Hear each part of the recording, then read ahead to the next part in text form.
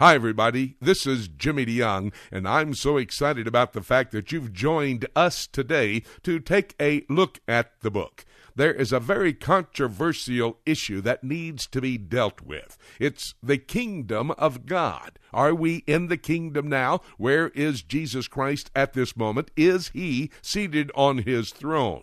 Well, we need to answer some of those questions, and we're going to do it as we take a look at the book. I have a 5-hour audio series. It's my latest series, by the way, entitled Thy Kingdom Come. It's a 5-hour audio series on CD that will assist you in understanding about the kingdom. Today we're going to be talking about perversion of the kingdom. You'll understand what I'm talking about when I talk about the controversy surrounding this issue. I'll tell you how you can get your own copy of this 5-hour audio series on CD in just a moment, but right now get Bible in hand and let's study the Word of God, perversion of the kingdom. Take your Bibles and turn with me, if you will, to the book of Revelation, chapter 19. Revelation chapter 19.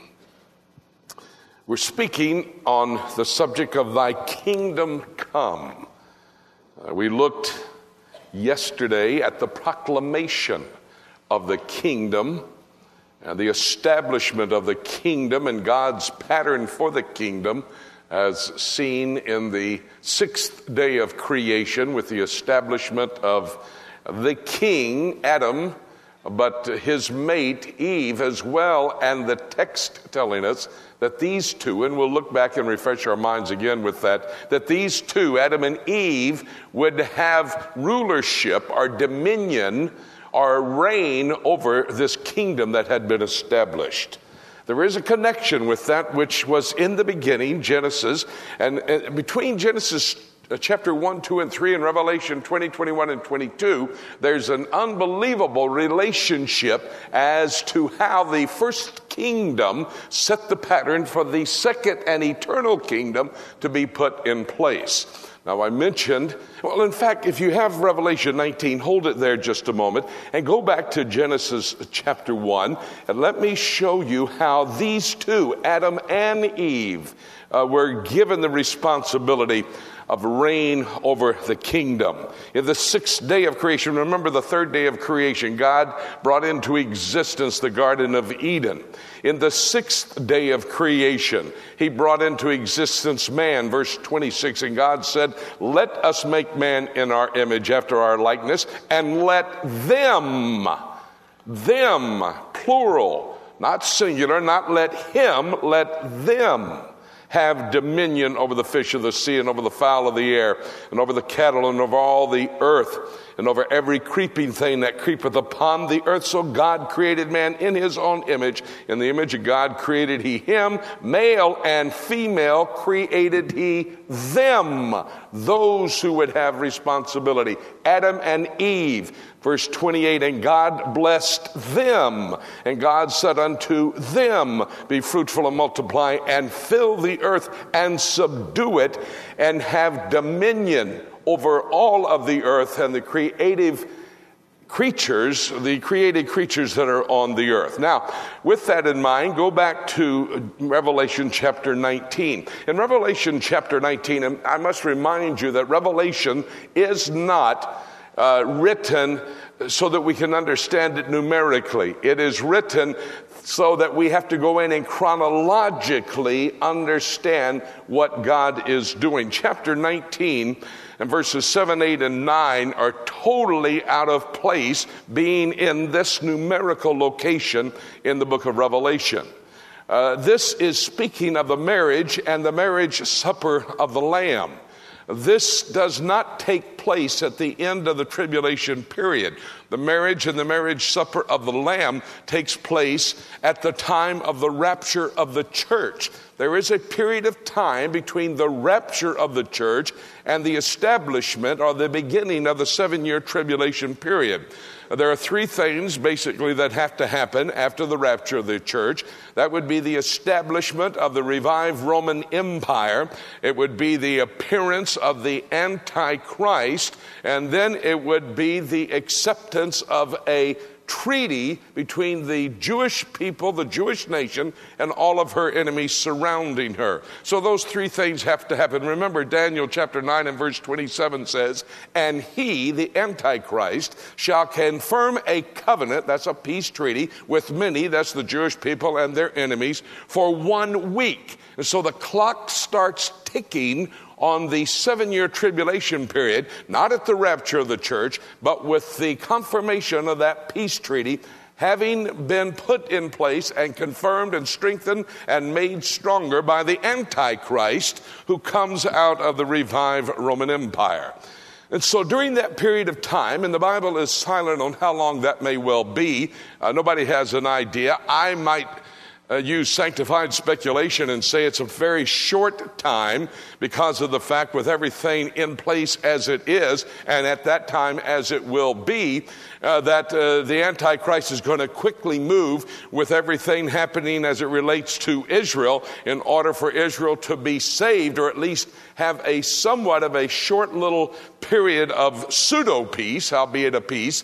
There is going to have to be quick movement in that period of time. But what happens with us at that moment? At that moment, we immediately go into the presence of Jesus Christ. At the rapture of the church, in a moment, in the twinkling of an eye, we stand before Jesus Christ. And at that time, the situation is that we are involved then in the judgment seat of Christ. 2 Corinthians chapter 5 and verse 10, Romans chapter 14 and verse 10 says, we all must stand before the judgment seat of Christ. And we stand there not to determine whether we're saved or lost. You'll never get to the judgment seat of Christ unless you are saved. The only purpose for standing at the judgment seat of Christ is to be judged for those works that we have done, to see whether they receive reward or suffer loss. 1 Corinthians chapter 3 talks about the fact that there are gold, silver, and precious stones works, and there are wood, hay, and stubble works. Those gold, silver, and precious stones works are put on the platter. The wood, hay, and stubble works, they're dropped into the fire. At that point, the fire consumes the wood, hay, and stubble. It purifies the gold, silver, and precious stones works. When those plates come out, the only works remaining are the purified gold, silver, and precious stone works. Now, the wood, hay, and stubble works are works that we do in our power for our own glory. Those gold, silver, and precious stones works are works that we do in His power and for His glory. And because of that, then we receive crowns. There are 5 crowns that we receive. In the book of 1 Corinthians chapter 9 and verse 27 says, we receive an incorruptible crown because we bring our body under subjection. In 1 Thessalonians chapter 2 and verse 19 says we receive a crown of rejoicing for being a soul winner. In James chapter 1 and verse 12 it says we receive a crown of life because we yield not into temptation. In 1 Peter chapter 5 verses 1 to 5 it says we receive a crown of glory because we help build the body of Christ. And in 2 Timothy chapter 4 and verse 8 says we receive a crown of righteousness because we love the appearing of Jesus Christ. We're eager to see Him come. Now we will take those crowns, chapter 4 of Revelation, verse 10, and lay them at His feet in thanksgiving for what He has done for us. But in addition to that, those rewards that we receive at the judgment seat of Christ during that period of time between the rapture of the church and the beginning of the tribulation period become our wedding gown at the marriage of the Lamb. Look here in verse 19, chapter 19 and verse 7. After the hallelujah chorus is done at that period in time, right before the tribulation begins, we see that it says, let us be glad and rejoice and give honor to Him, for the marriage of the Lamb is come, and His wife hath made herself ready. We, the church, the wife of Jesus Christ. Verse 8, and to her was granted that she be arrayed in fine linen, clean and white, for the fine linen is the righteousness of saints. Now that's imputed to us through the death, burial, and resurrection of Jesus Christ, but it's implied that we will have righteous acts, not only the righteousness, but the righteous acts, the righteous deeds we do make up our wedding gown at the marriage of the Lamb. Let me just remind you, and you've probably heard this many, many times, but let me refresh your thinking just briefly for a moment. The fact is that a Jewish marriage has three aspects to it. There's the engagement period, there is the marriage ceremony, and then there is the marriage celebration. The engagement comes about when the father of the groom-to-be and the father of the bride-to-be come together with this young couple, giving permission for this couple to be joined together in holy matrimony. And then the groom-to-be looks at the bride-to-be and says, I'm going to have to leave now. I'm going back to my father's house to prepare a little apartment for us to live in. Now, I want you to prepare for the wedding while I am gone. I am not sure when I'm going to be able to come back. It'll take a while to prepare this place that we're going to live in. So you now start preparing your wedding garment, getting everything ready. He goes back to his father's house. He starts to build. By the way, he doesn't make the decision when this building is complete, because if it be the case that he was the decider, he would probably put up a lean-to and run back to get the bride as soon as he possibly could. But instead, his father says to the groom-to-be, okay, you have finished now, go get your bride. He calls his best man. The best man runs through the streets going towards the bride's house, the bride-to-be, shouting, behold, the bridegroom cometh. They go together into the ceremony. The rabbi appears. He pronounces them husband and wife. They go into a secluded location. They have sexual intercourse, which consummates the marriage. Then the groom steps out and says the marriage has been consummated. At that point in time, the party begins, and it lasts for a 7-day period of time. They celebrate the marriage and the celebration for a 7-day period of time, at which then they come out and he presents his new bride. Well, the interesting fact is that Jesus Christ said in John 14, let not your heart be troubled. You believe in God, believe also in me. In my Father's house are many mansions. If it were not so, I would have told you, I go to prepare a place for you. And if I go, I shall come again and receive you unto myself. He's gone. We're engaged. He's going to finish up the mansion. God the Father will tell him to come get his bride. He comes back. We're gathered together. And for 7 years, the celebration of the marriage supper of the Lamb takes place. And that's verse 9. And saith unto me, right blessed are they which are called unto the marriage supper of the Lamb. And he saith unto me, these are the true sayings of God. And so it is that Jesus Christ will be joined together with us in holy matrimony. We will have a relationship different than the other peoples that will go into eternity. There will be a group of people in physical bodies that move into the millennial kingdom, that 1,000-year period of time after Jesus Christ comes back. There will be those Old Testament saints, those New Testament saints, those tribulation saints that will come back and live on the earth as well. They will be out of either the Gentile world or the Jewish world. We are a different people. We are not Gentiles or Jews. Colossians 2, there are no more Gentiles, no more Jews. Ephesians 2, two people at enmity, Jew and Gentile, the wall of partition between, taken out, two people become one people. We are Christians. We are the bride of Christ. We are a different people than the Gentiles and Jews who will be on the earth operating in the kingdom period, some with physical bodies, having capability to reproduce children. Isaiah 65:20. A child will live to be 100 years of age before he concludes being a child, and at that point have opportunity to receive or reject Jesus Christ the Messiah in a theocracy. And at that point in time, should he not or she not receive Christ, they will be cursed. They will be sent to stand by for the great white throne judgment. But we are joined together with Jesus Christ during the time of that 7 years of tribulation. And then as we enter into the kingdom with him, it's as it was, the pattern set in Genesis chapter 3, chapters 1, 2, and 3, where Adam and Eve became the rulers over all of creation on the earth. and that designated by God. So there is a relationship. The place, the personalities are there. Adam and Eve in the beginning, Jesus and the church in the end. The place, remember, go back to Genesis chapter 1. Where did he take, or Genesis chapter 2 rather, in verse 8. Where did he place Adam? He placed him in the Garden of Eden, and the Lord planted a garden. And there he put the man whom he had formed, verse 15. And the Lord God took man and put him in the Garden of Eden to dress it and to keep it. And the Garden of Eden was the center of that kingdom, that first earthly kingdom that was established upon the earth. Where will Jesus Christ rule and reign from?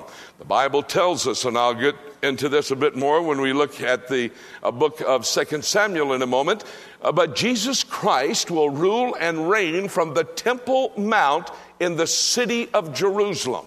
His temple will be standing there. It will be his throne where he rules and reigns, not only through the 1,000-year millennial kingdom, but throughout eternity. The final earthly kingdom will be established, and God the Father will give that kingdom to Jesus, his Son, and his bride, and there they will rule and reign together. We're going to rule and reign differently, and on the last session together, we will see the procedure for that kingdom to come, how it will be determined. We will rule and reign with Christ. But we're not going to be a subject as such.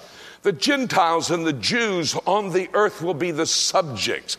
We will be a subject, technically, because of the fact that everyone is subject unto Jesus Christ. But in our relationship, it'll be a relationship that pulls us together, joined together as one through the marriage of the Lamb that takes place according to the Scriptures. And so the place will be the same as it was with Adam and Eve. It's the Garden of Eden. As it will be with Jesus and the bride, it will be the Temple Mount. And those are synonymous places. They are exactly the same place. And on our last session, I'll dig more deeply into that with you if you'll allow me.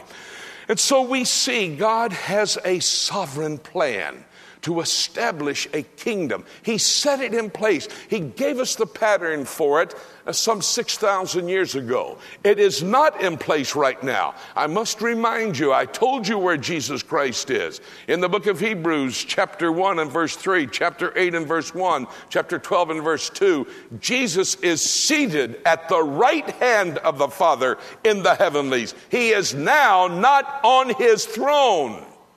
And those who propagate that philosophy, many in the body of Christ today, many in conservative Christian operations, both ministries and churches and seminaries and universities teaching, we are in the kingdom now. It is satanic. And before we conclude the series, I will show you why that is a satanic philosophy. It is moving to bring us to the position that Satan has established and wants to move forward with.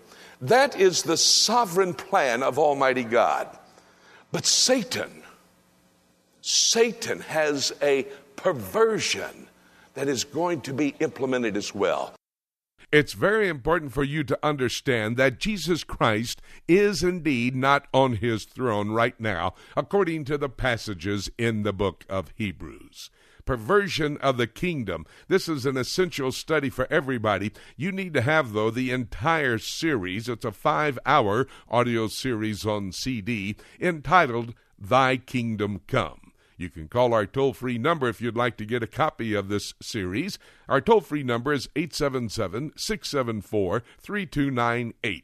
Now remember, that's toll-free from across America. 877-674-3298. Or you can go to our website, prophecytoday.com, go to the shopping mall, and you can make your order of this 5-hour audio series on CD entitled Thy Kingdom Come. A very important study at this time in history. I want to thank you again for joining us, and you understand now as we study God's Word how close we may well be to the rapture of the church. I look for that to happen at any moment, every single day.